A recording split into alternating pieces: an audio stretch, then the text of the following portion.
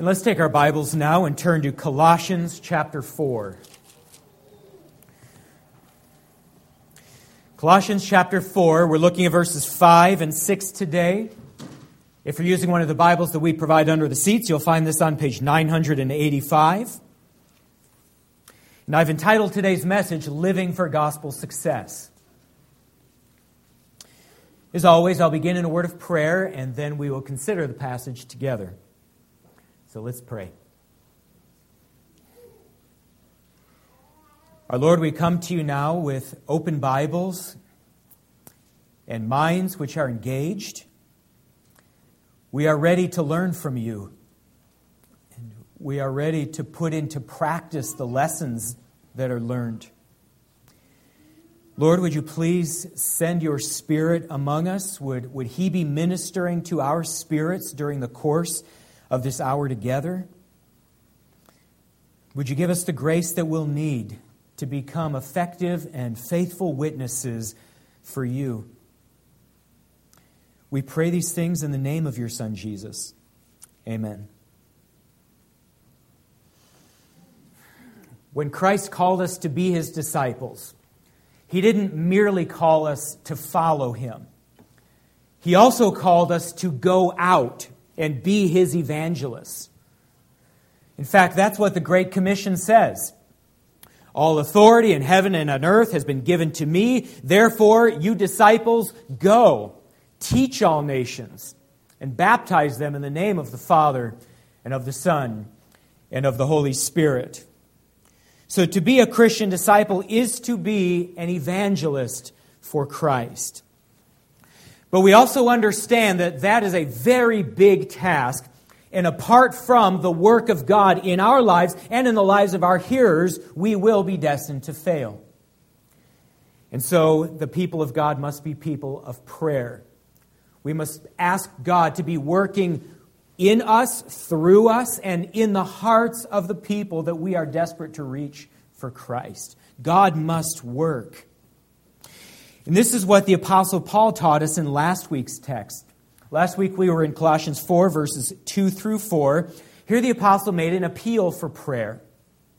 And he began by pleading with the church in Colossae to have the right approach to prayer. And so he said, continue steadfastly in prayer, being watchful in it with thanksgiving. And then in the next verses, he offered his specific prayer requests. We see here the kinds of things that we should be praying for if we desire to have evangelistic success. Number one, he said we should pray for open doors. That means we pray to God that He would give us access to people, okay?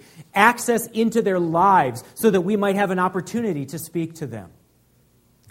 Then secondly, he says we should pray for gospel boldness. That's because when it comes to evangelism, we Christians are too often like Arctic rivers, right? We are frozen at the mouth. We've got to ask God to give us opportunities to speak. And then when the opportunities come, we have to have the boldness, the courage to actually tell people about Christ. So God, give me an open door and make me courageous so I'll speak about your Son. And then number 3, we ask God for verbal clarity. So God, as you make the opportunities and as you give me the courage, would you also give me the words I need to speak? Help me to be clear and compelling. Help me to be faithful to what your word says about Christ, but also to be able to connect with my listener so that they really get what the gospel is offering to them. And we make all of these prayer requests in the belief that God will use these prayers to use us to reach people for Christ, that lives will be changed forever because of our working and God's working through us. So that was in last week's text. Today, now we're again in verses 5 and 6. In this passage, we learn that there are some other very practical things that we Christians can do in order to maximize our gospel effectiveness. Paul mentions one thing in verse 5 and then another in verse 6. So let's begin with verse 5. Here's one practical thing we can do to be more effective witnesses. First, we can walk in wisdom toward outsiders. Okay? So we're going to be praying hard. Praying for the open doors, for courage, for clarity of speech. But then we're also going to walk in wisdom toward outsiders. Now, what does it mean to walk in wisdom? Well, let's start with just the word wisdom. Okay? The word wisdom is closely related to the word skillful. Skillful. In fact, throughout the Old Testament scriptures, that's how the word gets translated. So in Exodus 35, the word describes the skill of an artist. In Jeremiah 10, it's the skill of a goldsmith. In Psalm 107, it's the navigational skill of a sailor. In our context today, the word speaks of having skill in living your life. To walk in wisdom is to be governed at all times by wise decision making. You're living at all times in a way that is putting the knowledge of God which you possess, putting that to bear on the practical life circumstances that you face. And you're making good decisions at every turn. That's walking in wisdom.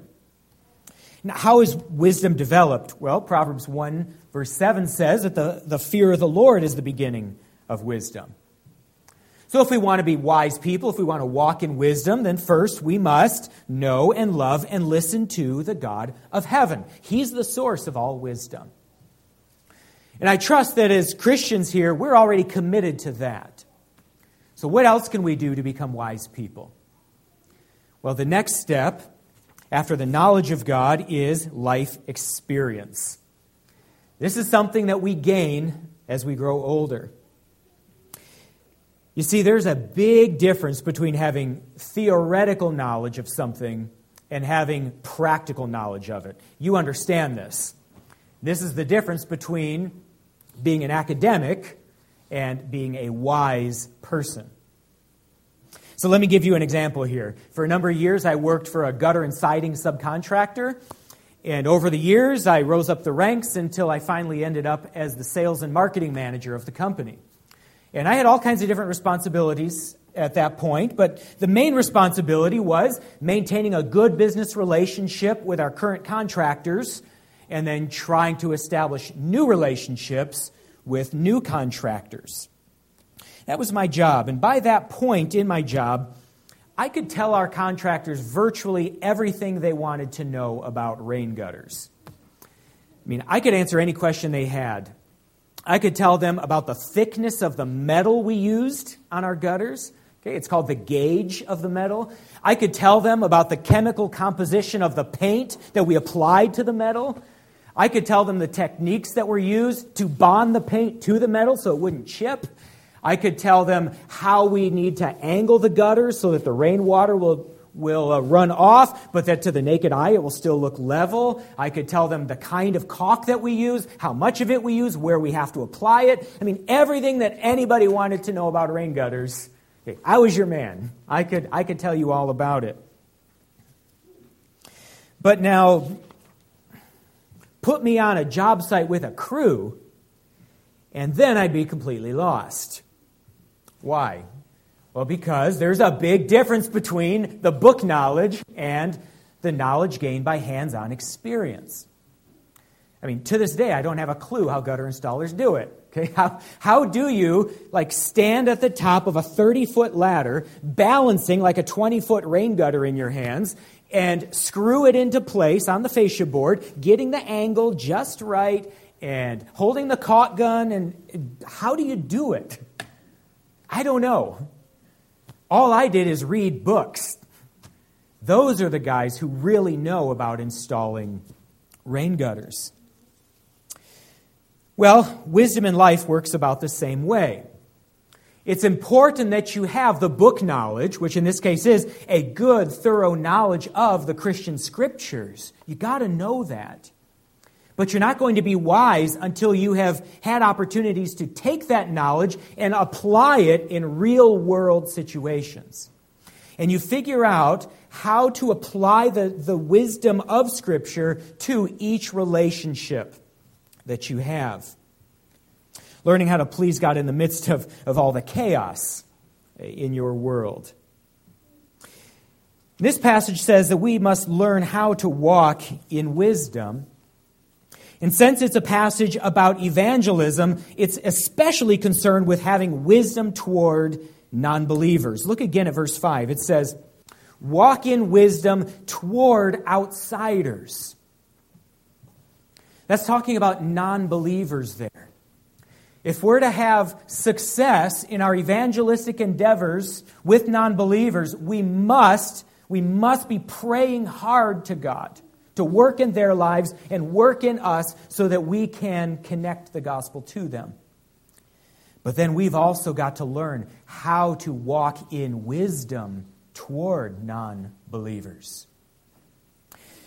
Now, non-believers here are not called outsiders because Christians and non-Christians are supposed to be physically separated from each other. Okay, you understand that was the error of some of our predecessors. Back in the medieval age, many Christians thought the only way to be a faithful Christian is to go out into the wilderness, build a convent or a monastery, totally cut yourself off from any non-believer, and that's the only way to do it. Of course, that was greatly in error. Jesus said his disciples are to be salt and light in the world. So we're supposed to be out there among people who don't believe in Christ. The Great Commission tells us to go out and teach all nations. We can't fulfill that if we've isolated ourselves from non-believers. You see, in order to be witnesses, we have to be living a substantial amount of our days among people who do not yet profess faith in Christ. We must.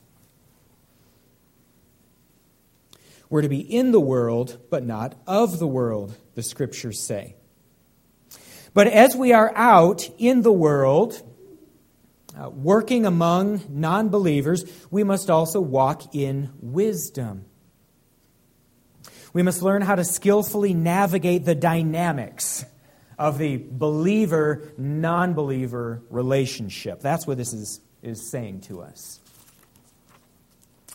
Let me suggest some things that we need to be especially cognizant of as we engage with non-believers. Okay, this is the application of wisdom. First, I think we need to be able to recognize when non-believers are sincerely interested in knowing about Christ and when they're just trying to prank us. We need to have wisdom to see the difference. Because as we're out there in the world, we will encounter both kinds of people. You're going to find many, many people who do not embrace Christ in faith. They wouldn't identify as Christians, but they're really interested in learning about Him.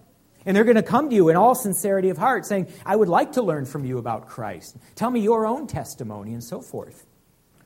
There are going to be other people that you encounter who want nothing to do with Christ, but they will feign interest for the purpose of making a fool out of you. Now, of course, Jesus was a master at recognizing who He was dealing with in any given situation. All day long, Jesus would just pour Himself out to non-believers who were interested in learning from Him. And He'd talk to them one-on-one, He'd talk to them in groups, devote Himself to such people. But Jesus was also aware of this other group of non-believers, the ones who were really hostile and they wanted to ruin Him. Matthew chapter 22 gives us a good example of this. So Matthew 22, it says a group of scribes and Pharisees approached Jesus. They started pouring on the flattery. They said, Jesus, you are obviously a man of God. Nobody teaches the way that you teach. Can you answer our questions? And so Jesus says, okay. And they say, here's what's been nagging at us. Is it lawful for us to pay taxes to Caesar or no? Now, superficially, it looked like these scribes and Pharisees were sincere seekers after God, right? I mean, they're pouring on the flattery, like I said, and they're asking a really interesting question. But Jesus was wise. And He was wise toward outsiders. And He knew, based on the people He was dealing with, the nature of their approach to Him, the kind of question that it was, that this was not a sincere group of people. You see, here was the trap they were actually trying to set for Jesus. If He said, yes, it is lawful to pay taxes to Caesar, then every Jew in Israel was going to hate Jesus from then on. Why? Because the Roman Empire was an occupying force in Israel. If Jesus said, yes, it's lawful to pay taxes, he would basically be legitimizing the foreign occupation. No Jew is going to put up with that. On the other hand, if he says, no, it's not lawful to pay taxes to Caesar, then he's going to have the entire government of Rome on his back, probably charging him with sedition, because he's encouraging people not to pay the taxes that they are levying. So there was no good way to answer the question as the Pharisees and scribes had framed it. They weren't interested in learning from Jesus. They were interested in getting Jesus to say something that would ruin his ministry. Well, in the same way, we Christians can encounter people who will give a superficial appearance of sincerity, but if we have wisdom, which means we know the Scriptures, we know what the Bible says about human nature, and we've seen it through life experience, then we are going to know when a person is trying to catch us, make fools of us, rather than truly learn of Christ. I can give you a contemporary example of this. Back in 2003, a comedian named Al Franken sent a letter to then Attorney General John Ashcroft asking if he'd be willing to contribute to a book that Franken was writing. And we have a copy of the letter because it's since been made public. It was written on Harvard University stationery. And here's what the letter said. Dear Attorney General Ashcroft, I'm currently a fellow at Harvard's Kennedy School of Government, where I'm working on a book about abstinence programs in our public schools. The book is entitled, quote, Savin' It. What a title. In this day of rampant immorality, unwanted pregnancies, and dangerous sexual diseases, Savin' It will document how the Bush administration is championing abstinence programs and setting the right example for America's youth. I would very much appreciate it if you would share your abstinence story. He goes on, I found the kids respond best to total honesty. So don't be afraid to share a moment when you were tempted to have sex, but were able to overcome your urges through willpower and strength of character. And then he adds, be funny, be serious, but most of all, be real. Kids can sense a phony a mile away. Thankfully, Attorney General John Ashcroft, being a wise Christian, could also sense a phony from a mile away. And he looked at the situation and he said, wait a minute. I know who Al Franken is, and I know what his career has looked like. He has spent a lifetime mocking people like me, Ashcroft was saying. He says, I also know that Al Franken is not employed by the University of Harvard. And he says, in this book, this is totally out of character for Al Franken. So this cannot be real. So he didn't take the bait. Instead, he went public with it. The letter ended up being published nationally, and Al Franken was disgraced as a result. You see, this is what it looks like when you walk in wisdom toward outsiders. Okay? It means that you are extremely eager to share Christ with those who do not yet know him.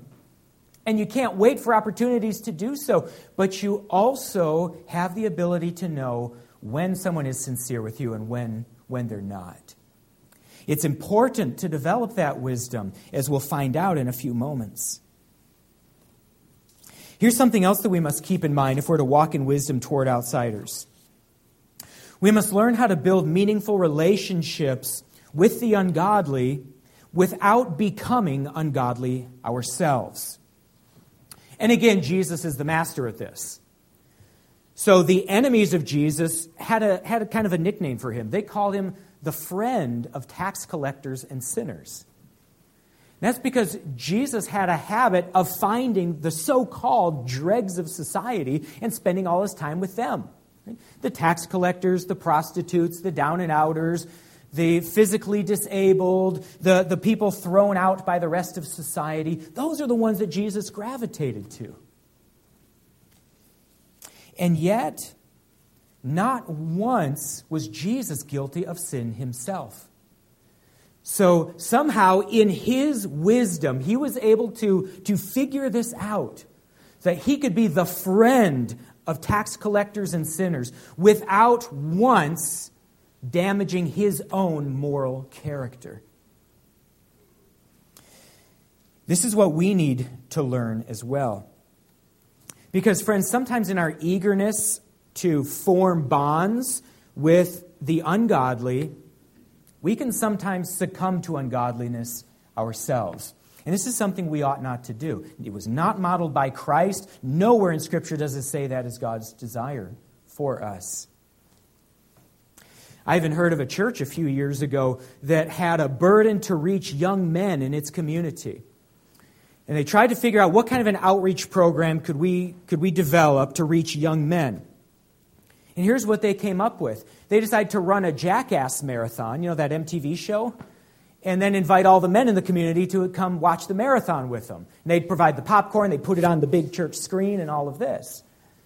Oh, my friends, if you're not familiar with that show, it is a celebration of godlessness. That is a church becoming ungodly in order to win the ungodly. We can't allow ourselves to succumb to that. Maybe you've encountered situations at work on an individual level. Back to that gutter company I worked for, I was the manager of sales, which meant they expected me to be improving the bottom line for our company. And that meant they wanted me to do what they called juicing the customer. Okay, that was their phrase. And what that meant was, when we get a homeowner looking for our services, as opposed to a contractor, when we get a homeowner wanting our services, we should throw out our price sheet and we should just make up the price and make it as high as possible. Juice the customer. Now, I understand that contractors do deserve a lower price. They're going to be repeat customers. They deserve a volume discount. But juicing the customer is extremely unethical. And so when I would take the papers from a sale that I had made with a homeowner, and I handed it off to the schedulers, and they would look at it, they'd look at the size of the job, and they'd look at the price that I'd come up with, they would be enraged. What is this? You didn't juice the customer? That's like contractor pricing. It wasn't contractor pricing. I would take the average price our contractors were charging homeowners, and then I figured out what the markup should be. And I would do contractor pricing plus their markup, and that's what I would charge. So it was very, very predictable, by the books kind of a thing. But they would be angry. You charged $500 for that? You could have done $1,500. They're not getting any other estimates. They don't know what gutters cost these days. Well, I did feel a temptation there to start putting more dollars onto those estimates so that I could keep a good relationship with my coworkers. Right? I want to be friends with them. I want them to like me. I want opportunities to invite them to my church. So surely I can just kind of fudge on this a little bit to try to stay in good with the coworkers and keep those doors open?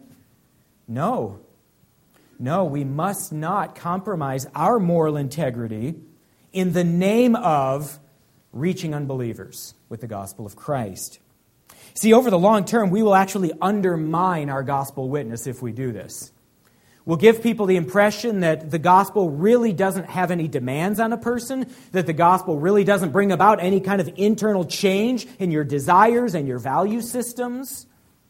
It doesn't, in my case at the sales department, it would reveal that, hey, gospel-shaped people just want to maximize profits too. They don't care about providing good services at reasonable prices for people. They just want to get rich like everyone else. You see, the short-term desire to keep the opportunity open with somebody will actually cause long-term damage as you undermine the credibility of the gospel of Christ. So we want to walk in wisdom toward outsiders, okay? We want to judge when someone's coming to us in sincerity and when they're not. We also want to make sure that we're building relationships with the ungodly without becoming ungodly ourselves. Winning the lost by becoming like the lost.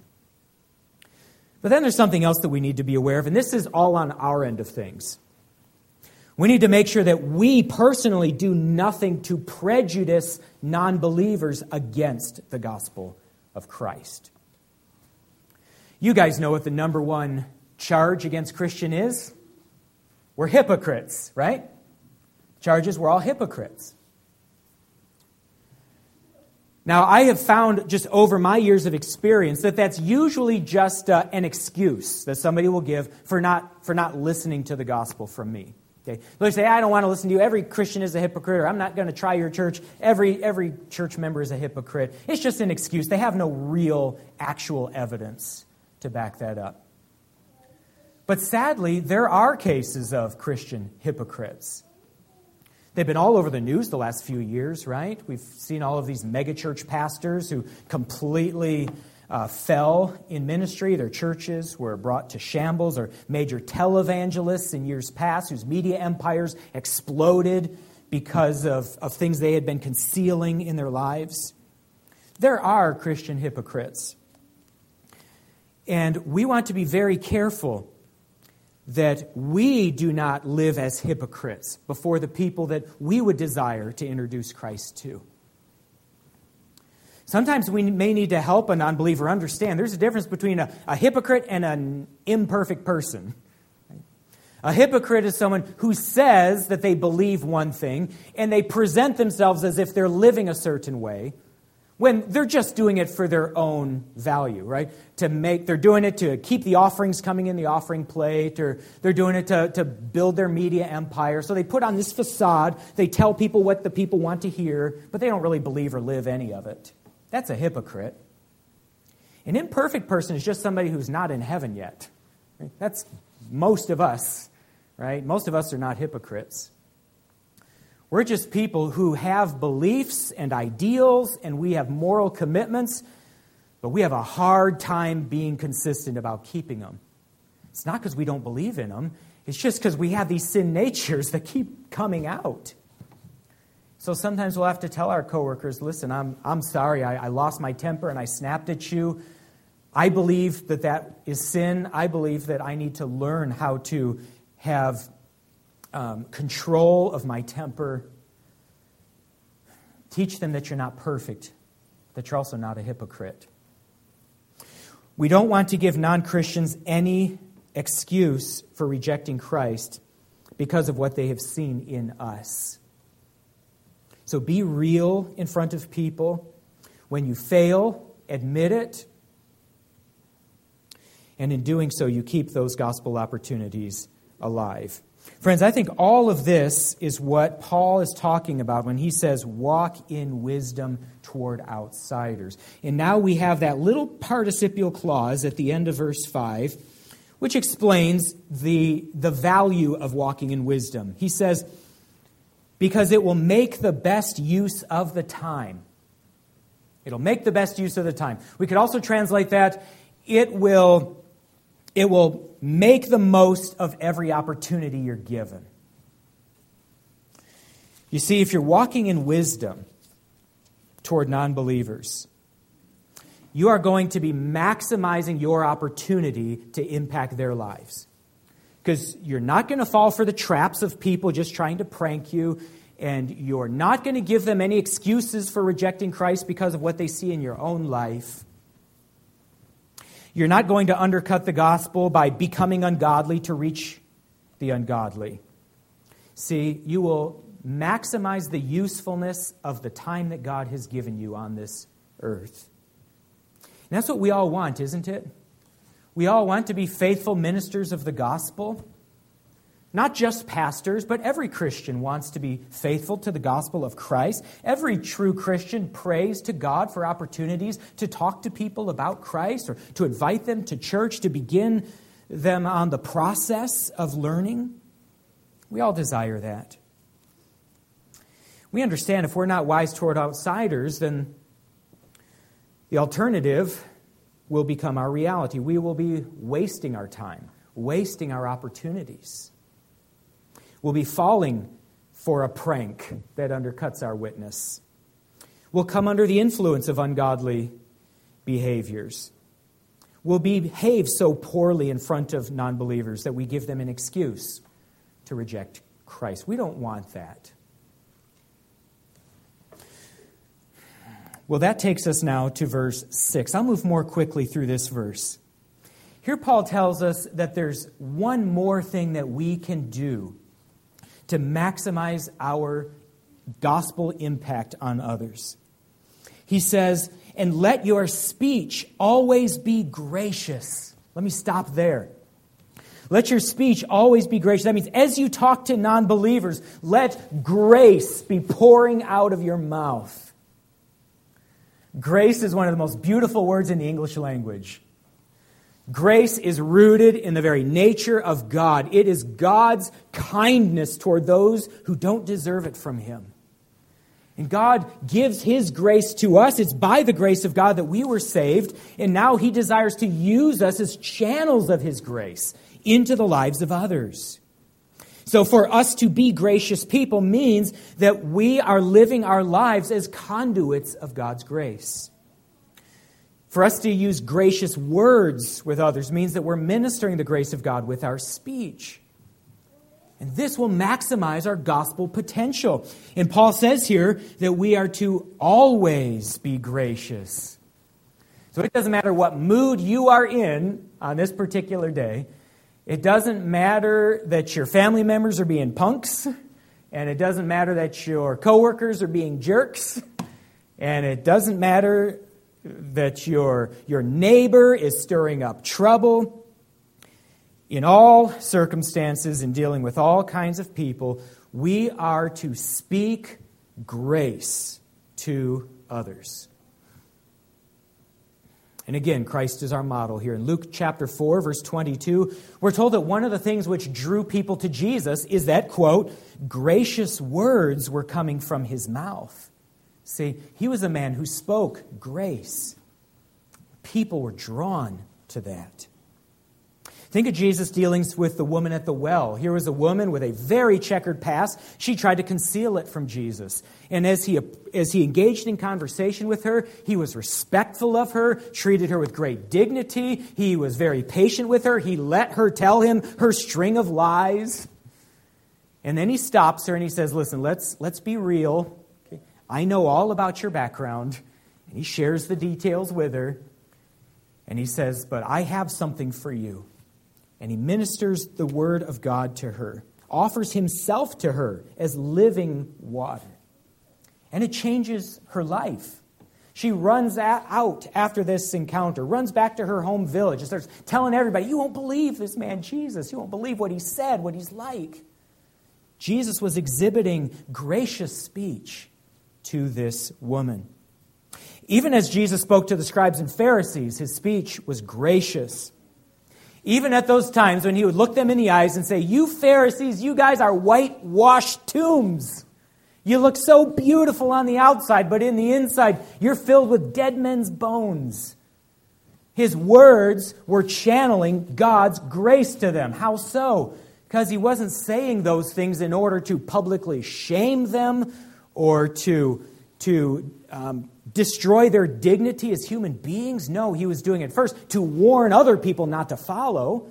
He was protecting their spiritual well-being. But then for the scribes and Pharisees themselves, He was confronting them with the reality of their condition. They were so self-righteous. He had to strip that from them if they were to be born again. He says, you Pharisees, you're not so righteous. You're filled with dead men's bones. You are spiritually dead inside. It was a call to repentance. It was a call to accept His offer of the new birth. His words may have been hard, but they were words that needed to be spoken. And they were for the good of the Pharisees and those who were in the crowds thinking about following Pharisees. It was designed to bring about spiritual life. Christ is our model here. But then we look back at verse 6 in Colossians, and we notice this other descriptor Paul adds here. He says, let your speech always be gracious, and then he says, seasoned with salt. What does it mean to have our speech seasoned with salt? Well, salt was an extremely important commodity in the ancient world. had many applications. People would rub salt onto their meat so it wouldn't rot as quickly. Fishermen would cover their daily catch in salt so that it could be sent off to the far ports. People used salt to improve the taste of their foods. All kinds of applications. In fact, the Greek philosopher Plutarch called salt the crowning season. He said it flavors our food, preserves our bodies, and even works as an aphrodisiac.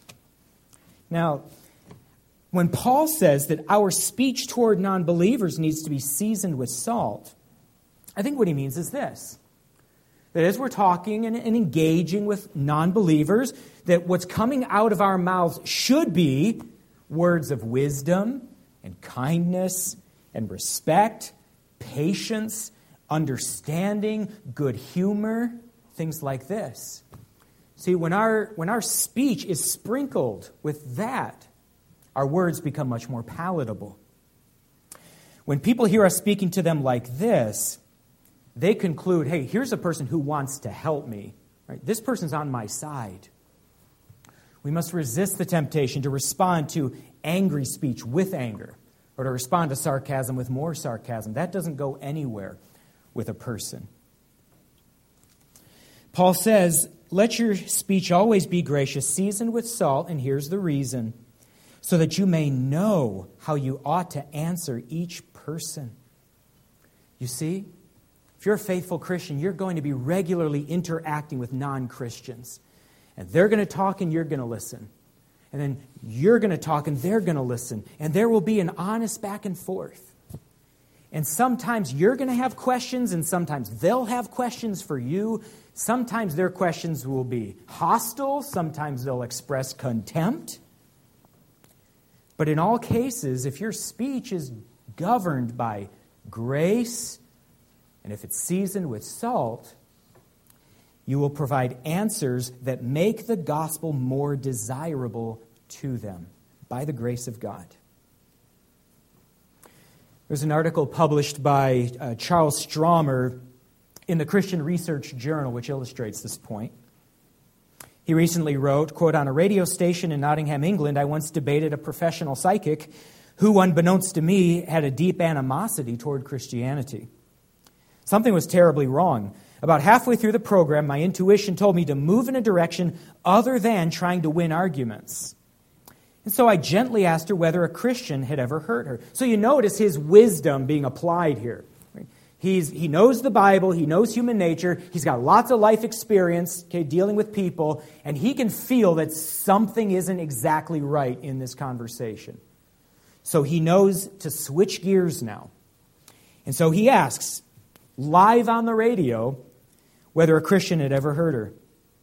He said it was a risky question because we were live on the radio. He said there was dead air for several seconds, an eternity in radio time. But finally, she described being hurt by a number of Christians. After we spent some time discussing these incidents, I said to her, I want to apologize to you for those Christians who've treated you poorly. Please forgive us. And she did. And by then, her whole demeanor had changed. He says afterwards, when we were out of the soundproof studio and in the outer offices, she confided to me. She said, quote, because I've been so hurt by Christians, I almost didn't accept the offer to debate you. But now, I'd like to ask if we could keep talking. Are you busy this afternoon? See, wisdom applied to a specific case with a specific unbeliever. He speaks to her with grace, seasoned with salt, and her hostility was transformed to openness. I'm convinced that it was God working in this situation because only God softens the heart of a person toward his Son. But God used this faithful debater to accomplish it. See, friends, because Christ means so much to us, we can sometimes get really aggressive when we hear a person denigrating him. We can end up responding to their contempt with some of our own contempt. But this doesn't serve the cause of Christ well. We're called to endure all things with patience and to speak to all people with grace and humility.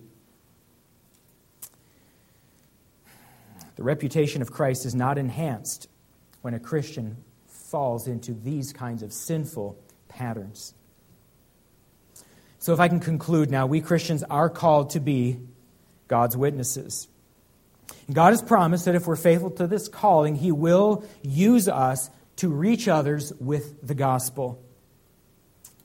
But it's also His work, and so we've got to be praying for gospel success.